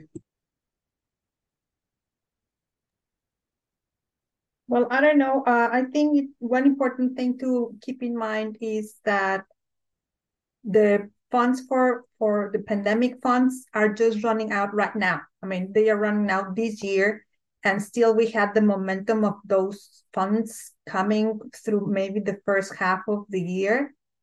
But right now they are almost or completely depleted. But we are still hearing organizations having, these requests in high volume of all kinds of needs, all the ones that we have already seen on the screen that Jen presented. So it might be helpful to remind council that all those funds that we had are gone, but it's the pandemic is the impact of the pandemic is not gone. And all the organizations we we have been funding is that are telling us the same thing. So it is unfortunate, but it's not going, the effect of the pandemic is not gone away. And on top of that, the increase of the cost of living in this area is pushing people out of their houses. People cannot still get a job that is a paying job to pay rent, things like that. So maybe I'm going too specific, Jen, or Jory, I don't know if this is too specific, but maybe all the information that we are getting from the organizations that we are already funding, I mean, just the rabbi, I mean, he's not an organization that we have funding, and he said, we have not seen these, right? This major number of calls that are not even in our community asking for help. And that is true for all the organizations, or well, the ones that I know of, that we currently fund, and the ones that we do not fund. So I don't know how to measure that. Maybe saying, well, we had these millions of dollars for pandemic funds that are gone, and we are still in need of those funds, but we are already depleted them, no? So we need the council support to find a sustainable more, or not just one time, but to increase the budget for human services. Is it asking too much? No, I think it's what Sri had brought up was basically we're running into a potential nightmare scenario where, like you're mentioning, the needs are up here. As Annie pointed out, that there are resources and supports, you mentioned in the chat, that the resources and supports that were around are concluding or had concluded this year. And the solution I think we have to basically address or communicate is that we need a bigger budget based on these concerns, or that's something that as a commission, I'm just assuming right now that's what we're feeling. And I want to give you more time and then Gildas. So Gabby, is there something else you'd like to say before Gildas goes on? Gildas? Yeah, I think a couple points that we should point to the council is one. I do remember in our last cycle that, Jen, I believe we asked the applicants to, when they go in for an ask for their needs, not what they think they can get out of the city. So that represents the true need. And I think the overall message is the need is more than what we have, and I think it's a good reminder. But number two, we can also point out that our, I think, per capita or percentage of budget of human services dollars has increased since the last grant cycle, and I think this is something that we should also point out as well. So like we are increasing our funding as a percentage, but it's still a large gap to the actual need that we ask from our applicants. I think in terms of areas that we need to focus on, I think this is what the rest of the year is really about, is to kind of do study sessions and kind of hearing from staff, and also our own, each of our commissioners experiences, right? Because we're involved in the city. And we represent a certain segment in the city. So I think it would behoove us to talk about what we have observed by talking to our networks and to our through our experiences in the city. And I think my last comment would be in regards to the assessments. I forgot how often we update it. However, I think 2018 seems a while ago, so maybe there's going to be new ones soon. And I would love to kind of, I think 5 years seems like a good time to update the assessments. And of course, there's a cost associated. So maybe Jen, you could speak a little bit more about that process and how it lines up to our application period. Yeah. So the last time that Kirkland did a specific needs assessment was in 2018. So kind of in the spirit of that 5-year cadence, we did put in what's called a service package. So asking for additional funding for 23-24 to participate in a needs assessment, and City Council did not approve that. So Bellevue is doing a needs assessment, Kenmore is doing a needs assessment, Shoreline is doing a needs assessment. Kirkland at this time will not be doing a needs assessment because there is no funding. So if you feel like something like that could be helpful in putting together recommendations, it could be something as a topic to talk about and kind of speaking to, here's the request that we're getting. How do we prioritize? What data do we look to? Like that could be a topic of conversation of kind of the limitations around not having a lot of Kirkland specific data. Sri? So since you mentioned this, Jen, I just have kind of a couple of questions about the needs assessment. One is, I don't have a sense for how long it takes. Like if you start something like, how long does it take? Is it 6 months, 12 months, 18 months? That's one thing. And, and it sounds like, and I'm also curious why the city did not approve it. It would seem like 5 years is a long time. Like Gildas was saying, I'm a little surprised that the city didn't approve a needs assessment, because without that, it's kind of hard to make the, most effective decisions about how to allocate the money, right? If we don't have a more recent assessment. So anything we can do to urge the city to fund one would be great, but then the question is how long before it's even available? Yes, it's a great question. There's a couple different ways that you can do it. Some cities like Bellevue hire a consultant and they go out into the community, they do interviews, focus groups, they connect with organizations. That start to finish takes about a year, I think, 6 months to a year. What we have done historically, if we have more limited time and or resources, is take the HopeLink regional needs assessment, and we've hired a consultant to extract Kirkland data from that to be able to have specific Kirkland data. That takes closer to 3 to 6 months time. So it really depends on the scope of the project and kind of the accuracy of the data. And if you want to hire a consultant to do data collection reporting start to finish, which to your point takes much longer than using an existing data set and just extracting local data.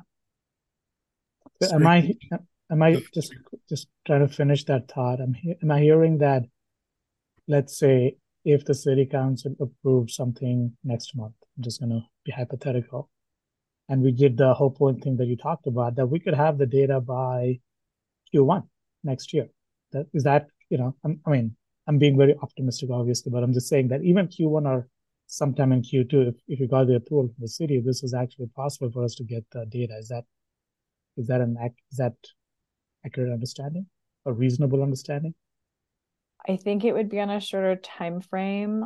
I think it would depend on the consultant and the scope and the quality of the data that they're working with.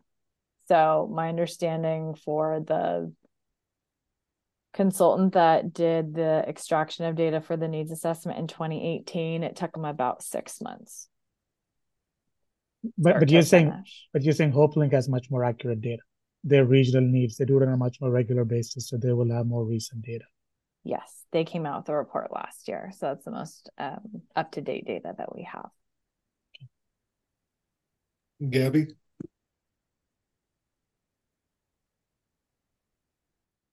Well, in my concern there about, having a consultant, it would be like a consultant that is somebody that really knows the region or the community here, because of the equity and the real outreach. And about the report from HopeLink, I know they can report on the areas that they kind of measure, but they do not cover a lot of the areas that we are concerned about, like domestic violence, like legal services, the rent assistance that they provide. I don't think they have a lot of volume of that. I've been doing some research myself because for me, it's the real outreach of the community that is really in need of those services, and they are not able even to reach out to HopeLink for several assistance that they provide because of language barriers and other barriers. So those populations are not really captured by them, and all the services that they don't provide. If you today try to call, if HopeLink wants to give rent assistance or something, it's a lottery, and it's not very friendly for people that don't speak English. So I don't think they are able to reach out or give the whole picture of or the reflection of the whole community. I don't have anything against them. I think they do a great job and they provide a great service, but I don't think they kind of cover the whole thing. So I'm hearing, yes, HopeLink is a great organization, and they contract with a consulting company to do the needs assessment. So it's not HopeLink staff that are doing the work. So it is fairly comprehensive. But to your point, and I'm seeing Annie's messaging me, it is not as community centered and does not touch on specific population needs within certain communities. So an example that Annie reminded me of is the King County Promotorious Network did an assessment. It's specifically for the Latinx community, right? It's very community centered. So yes, the HopeLink one is really helpful. And also, how do we make sure that if there was interest in pursuing a needs assessment, that it's capturing unique data from different populations? Is that what I'm hearing? Christian? I'm sorry, and also the areas that they don't cover, because they don't cover everything. They don't cover anything regarding domestic violence, mental health, things like that, and legal. So Gabby, sorry. I'll turn over to Christian in a sec. The needs assessment that I saw in 2020, the one I saw might have came out shortly before.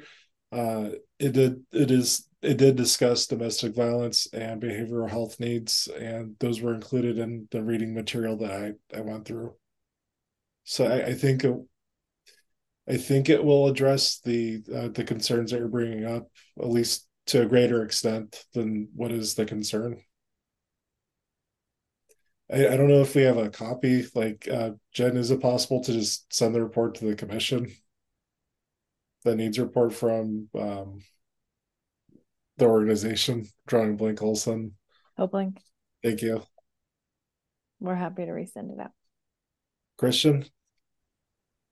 I had two questions. Was the service package that was proposed to City Council the one for the less expensive version or the comprehensive version? Or were both presented and they turned down both? It was the less sparkly version, I'll say. Okay. And we were proposing to actually partner with Bellevue and share the cost of the consultant to do it for both cities. So trying to condense some of the expense. That's helpful. I guess where I was going is something that Sri Ram said earlier, I was thinking of, which is the timing of the needs assessment. I suppose that the purpose of it is to try and feed into the next funding cycle, or whichever the next funding cycle is. And so if the short version of it is done and it'll be sometime in between when the next funding cycle kicks off and the evaluation cycle kicks off, I guess that could work, right? But if it takes too long, for example, consultant selection takes longer than we thought, and that tacks on another 2 or 3 months to a 6-month time frame to do the work, and then next thing you know, you're 9 months into it and we don't get the results until after we've dispersed and decided grants, it doesn't really help us, because then 2 years later, we're looking back at 3 years, a thing that was done 3 years ago, to be oh, what was the needs assessment back then? So maybe then in that case, we should look at this and say, we should push for the more comprehensive one, because we've never done one in Kirkland. there's been a pandemic. Maybe we should figure out what's going on in our community. So just thinking about it from a timing perspective of what we're trying to get out of this, it might be a better decision for us to push for something that might take a little bit longer, but is more comprehensive. But I guess that's a choice that we have to kind of figure out what the recommendation is here of what we would want to push for as a commission, right? Like it's either the shorter one, hope it fits in the time frame to do the work, or a longer one and plan it out in a way that really helps us plan down the road, but know that it's more expensive and we may not get that approval ever because it's more expensive. So yeah, I think the other piece too, so there's several cities that are currently doing needs assessment, and that is intentionally timed because it will help inform priorities for the applications that are coming in next year. The other piece I think that I hold is also recognizing the amount of information that we're asking of community and organizations and other kind of folks that have that are currently offering that to all these other cities, because we have a lot of regional programs. And so kind of to your point around kind of pushing out and potentially looking at more comprehensive could be more strategic in the sense that we are not asking the same question 6 months after Bellevue asked the question, which is impactful to agencies. And so, yeah, I think that's another piece of consideration as well. Can I bring up a real quick equity point? Because Gabby made a comment about, and this is something that I talk about a lot, and I keep talking about it. When we're contracting out to an organization, a lot of times it's someone, to Gabby's point, that's not part of this community, and that would then have to. What happens a lot is people come in with an ask, and they don't have a relationship with community, and that makes it really challenging to get participation, right, and to get folks to in the community to answer honestly and authentically. So I mean, I think that's another challenge, and I think we need to think about that, like how we're doing that process. Are we contracting with someone, you know, in the Midwest, right, who has really no ties to the East Side, let alone Kirkland? So and is making things accessible for language and culture, and really reaching all of those folks that really have not often participated in these type of assessments. So just wanted to put that out. Jonathan? Yeah, I know I brought this up in prior years, and it just seems super inefficient, both from the city's standpoint and from the agencies having to respond, is that, you know, either King County should do a comprehensive needs assessment and then breaking it out, the data out by region, or, you know, we have a common application for the need. So why don't we have a common needs assessment that we do across the region as well, the East Side? And you know, when we meet with the different commissions, this should be a topic that how do we, you know, get aligned here? And you know, and so what we've done for the newer commissioners is obviously what we're talking about, is we kind of piece together the different assessments that we can grasp from other people's work, and we kind of get a sense for, and with our own, you know, it's a combination, right? It's the assessments that are out there, we read those, we get a hold of them, whether it's Hope Links or Bellevue's, what have you. And then we also, you know, our own connections in the community and our own, you know, kind of getting a pulse of what the needs are. But there really should be more of a strategic approach to this. I'm just, you know, and is that something that happens through the East Side Human Services Forum? Maybe so. Maybe we should talk to, you know, Amy, you know, council, you know, city councilor, you know, Falcone, who's represents Bellevue there, and talk about how do we fix this, because it's really inefficient. The second point I wanted to make was, and I'm not asking for us to expand our scope, but I know I brought this up as well, and I think that we should talk to council about this, is, you know, in the last few years, you know, we have a DEIB manager for the city, and that's all about the people. That's all about the humans, the human services, right? So there should be in some way a stronger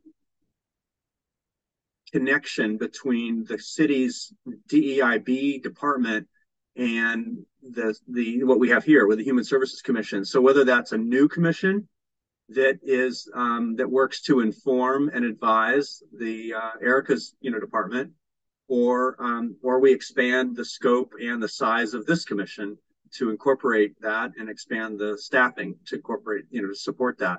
But I think it's something we should get their input on about how they're thinking about it, and if they're not thinking about it, to kind of seed that so they start thinking about it down the, whether it's in a year or 2 years.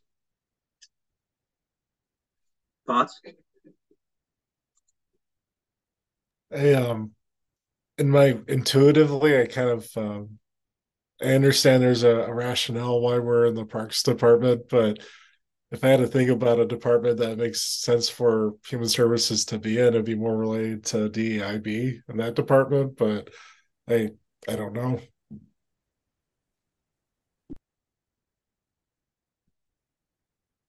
Any other thoughts for Gildas?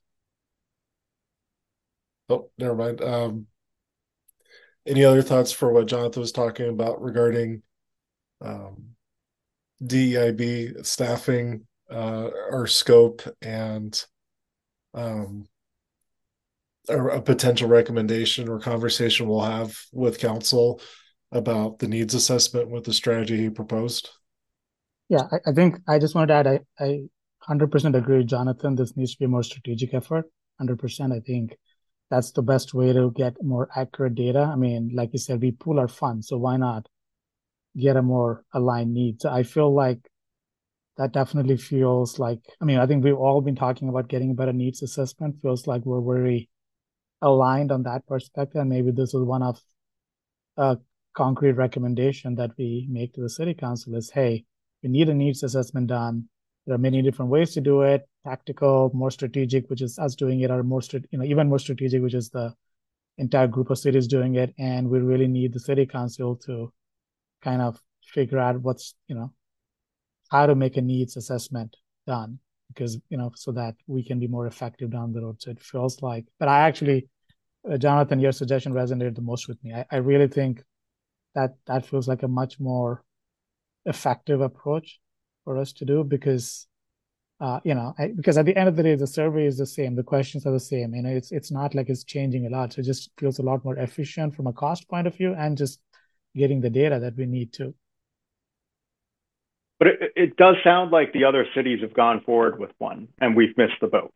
No? That's the issue. So that's correct. Yeah. So even if we went out and said hey, Bellevue, Shoreline, Renton, and more, let's get together and do this, they're going to be like, we already did it. Right. We're going to wait another 5 years until we do ours. So what do we do then? Do we wait?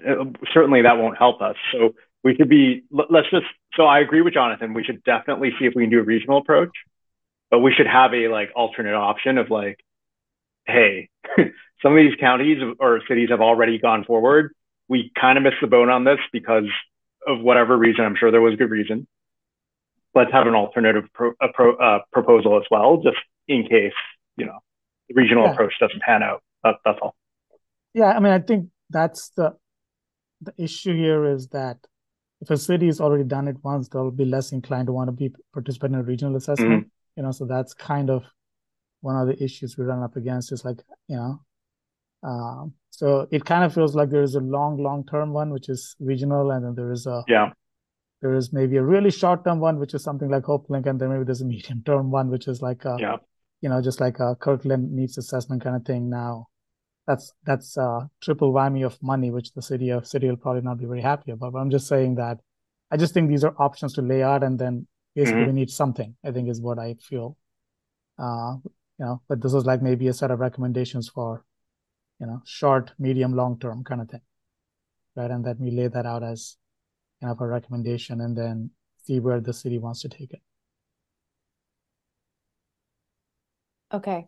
I think I have what I need. I will follow up with Jory and Gabby to kind of refine it, but just really quick with the group, kind of painting the picture of here's the need over time that we have started to see, and track the increases in funding requests and number of applications that we've seen over time, overlay that with the budget, acknowledge the one-time funding, but also speak to kind of concern around having a more sustainable funding source long term.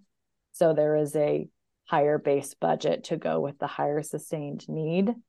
And when faced with those challenges, not having up-to-date data compared to neighboring cities to help prioritize how to look at the spread of need, given the volume of requests that the group is getting.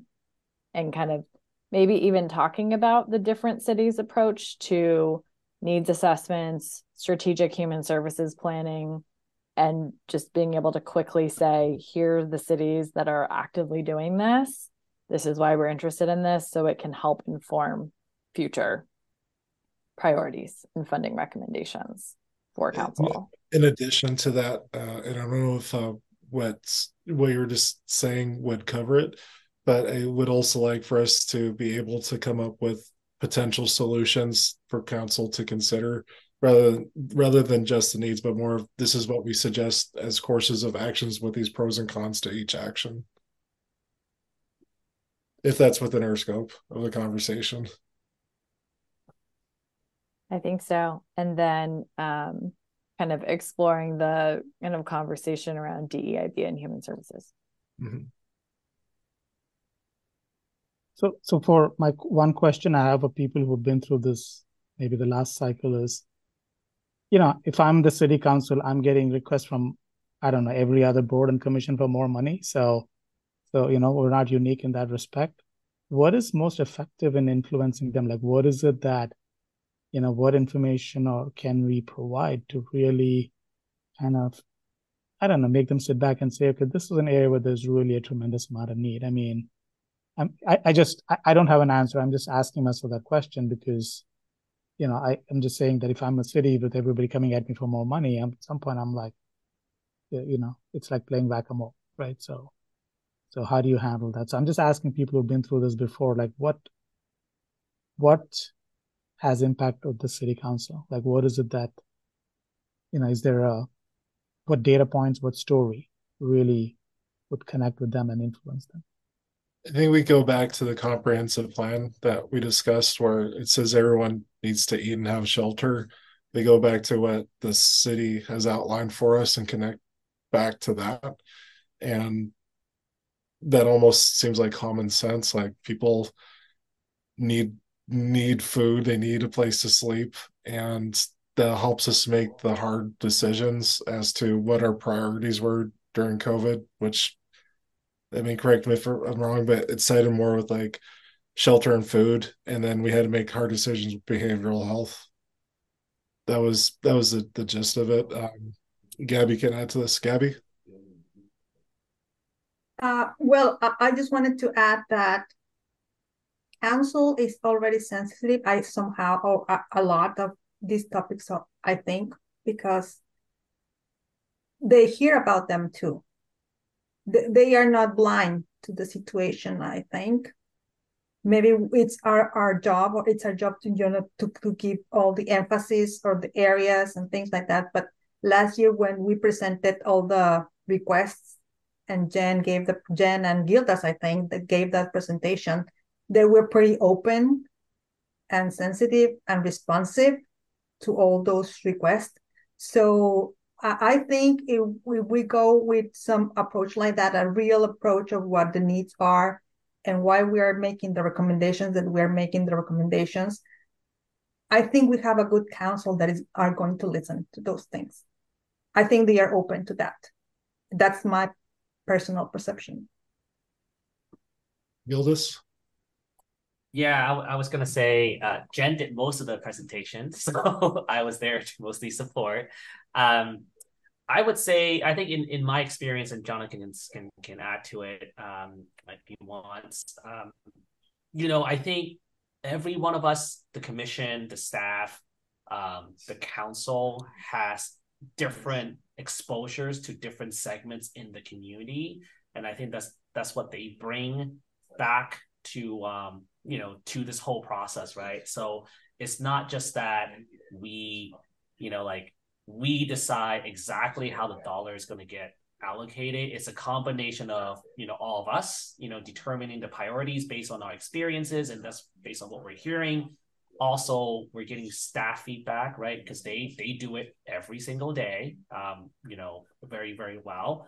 And third, the council, like through their kind of public engagements and community engagements, they also hear a bunch of feedback too. So I think it's a combination of all those experiences and intelligence that gets gathered, plus some of the data that we get from the applications, that we make more of an informed choices. So I think I always find it to be a fascinating process to kind of triangulate, to kind of get to something that is, everyone can live with. And I say that just because, like we mentioned, like the demand outstrips the supplies that we have. And, that's part of the hard part of being on here in this commission, is to kind of listening to all these kind of feedback, plus whatever data that we get, and then make, our best judgment as we can. As a reminder for this group, after the presentation last year, recommendations, council allocated an additional $1 million on top of what was set aside. So they are very responsive if you outline kind of needs. So we will use kind of a similar model to tee up the conversation with them in October, kind of using a lot of the information that we had in the grant recommendations final memo. So, Sri, did we address your question? I think so. I know we're at time, but I just had a follow-up. Will we discuss this again next month too? We have follow-up discussion on this, so we have more time to reflect and, Really quickly, Celia Gildas, he has to leave. Sri's question is, will we discuss what we talked about here in preparation for October 3rd? We can. The materials for the memo for the council packet will have already been submitted, but we can kind of refine some of the talking points. But the memo will have already been submitted. So will we be reviewing the memo over email or something? So you'll send us a draft over email and we'll review it. How does this work? We will have a conversation with Jory and Gabby and determine kind of next steps, if they want to send it out to the whole group, or if we can kind of address it at the leadership level and submit it. Okay. So I think, are we trying, you sent me the email, and are we trying to meet up next week as a leadership? Is that the goal? So I was going to ask you, Jen, would it be appropriate for commissioners to send staff such as yourself and Annie and Amanda, like any suggestions they have prior to the leadership meeting? That way, so Sri and Christian, Jonathan, Commissioner Jenkins, if they have anything to add, they can there, and that'd be appropriate. Mm-hmm. Okay. Sounds good. We welcome it. With that, I think it's time for commissioner reports. Do we have any commissioner reports?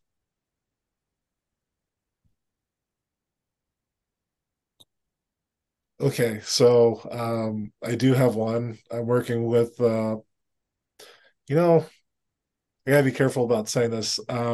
So there is a Proposition 1 is basically determining whether or not we want to fund as voters for a pool, various park projects, funding for KTUB, and I don't know where it's appropriate to speak of this, because one option that the Parks Committee had discussed was potentially endorsing this as a commission, and I don't know if that's appropriate for the Human Services to consider, or if this would be the time and place to do that, especially at 8:41.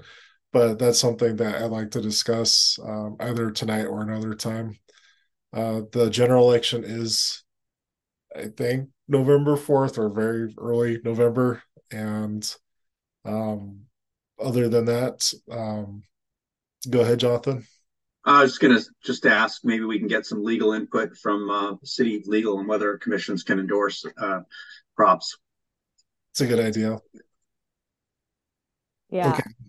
I am not sure that since we are conducting city business that there can be either sort of in favor or in opposition of it, or even a discussion, because this is on city business time. What you probably could do is encourage people to get informed, and then privately as individual citizens to then endorse or donate, on the that way. But we probably can't do it as a commission, I imagine, like to Jim's point. Fair enough. Other than that, I've been involved with the PTSA Booster Club for Juanita and Finhill, and I've observed that there's a need for volunteers. That COVID, it was an issue before COVID, I think, but has become an issue of finding help for local schools. And I imagine people already know that, but just in case, to have that on your radar. Any other commissioner reports? Okay, I think the commissioner reports is that they want to go to sleep soon. So staff reports. I just have a couple things. So there's several events that are coming up. So City Hall for All is coming up in a couple weeks if folks are interested in that. So that's on Saturday, September 9th. We can kind of send the link for more information, but it's an opportunity to come to City Hall. It's the first time we've done the event in several years. So staff are really excited to welcome folks back and just to be able to share a lot about the different things that have been going on and the changes. So things like we now have a DEIB team and what they're working on in regards to the DEIB roadmap. Human Services will be there. So we will make sure that that information gets out to this group. We also have the health fair that's coming up on the 16th. So let us know if you have any questions or are interested in volunteering and or attending. Then the last thing, just in kind of the spirit of transparency and kind of some of the topics that we talked about last night, there were some very hateful acts that happened last week in Kirkland that were very anti-Semitic in nature. And so the city did release a statement acknowledging that. So if folks are interested in seeing that, I'm happy to share it with this group.